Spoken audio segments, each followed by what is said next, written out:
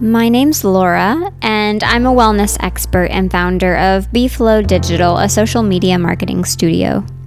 This is a space where I share thoughts and musings on marketing philosophies and how you can create more space for yourself and your wellness as a business owner. On things we should be doing. Do you ever have that feeling that everyone around you knows something about how to be successful that you don't? Or that there's some course or pathway they've taken that you just don't know about yet? These are deceptions sold to us by marketing geniuses.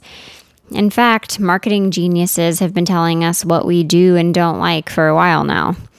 We look everywhere for the answers on what to do, how to be, what the most productive morning routine is. But we forget to make space to create, cultivate our craft, and live a full life. I will boldly say that the lessons learned from truly observing your own full life is the best teacher in business and marketing. Sometimes I daydream about what life would be like without the internet. On one hand, it's amazing how quickly we can learn, how easily we can connect, and how movements can really create powerful change. And it's equally amazing how shallow online connections can be, how much noise exists, and that we forget or find it difficult to live in real life without feeling an impulse to put our lives on display. If no one sees your work, does it matter? Just a question I'm thinking about.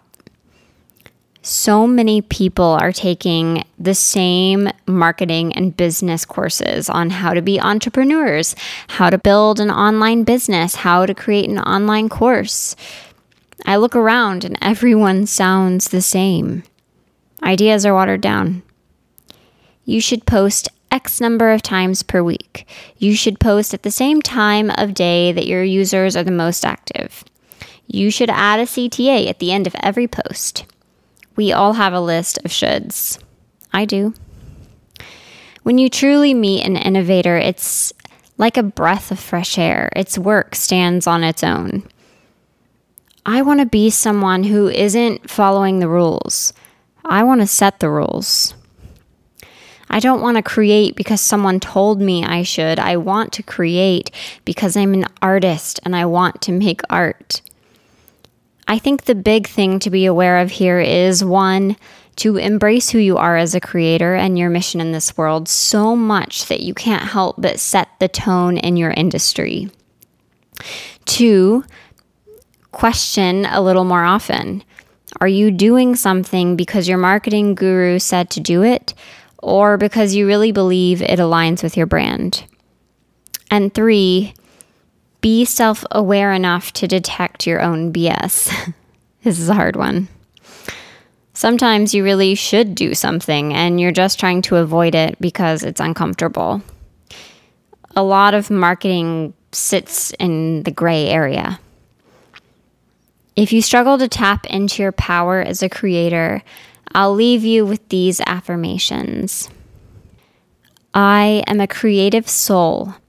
Creativity flows abundantly in my being. I invest my time and energy where it feels right for me. I choose to focus on experiences that nourish my life. I am not bound by the idea of what I should be and do. I am the only one who can determine who I should be.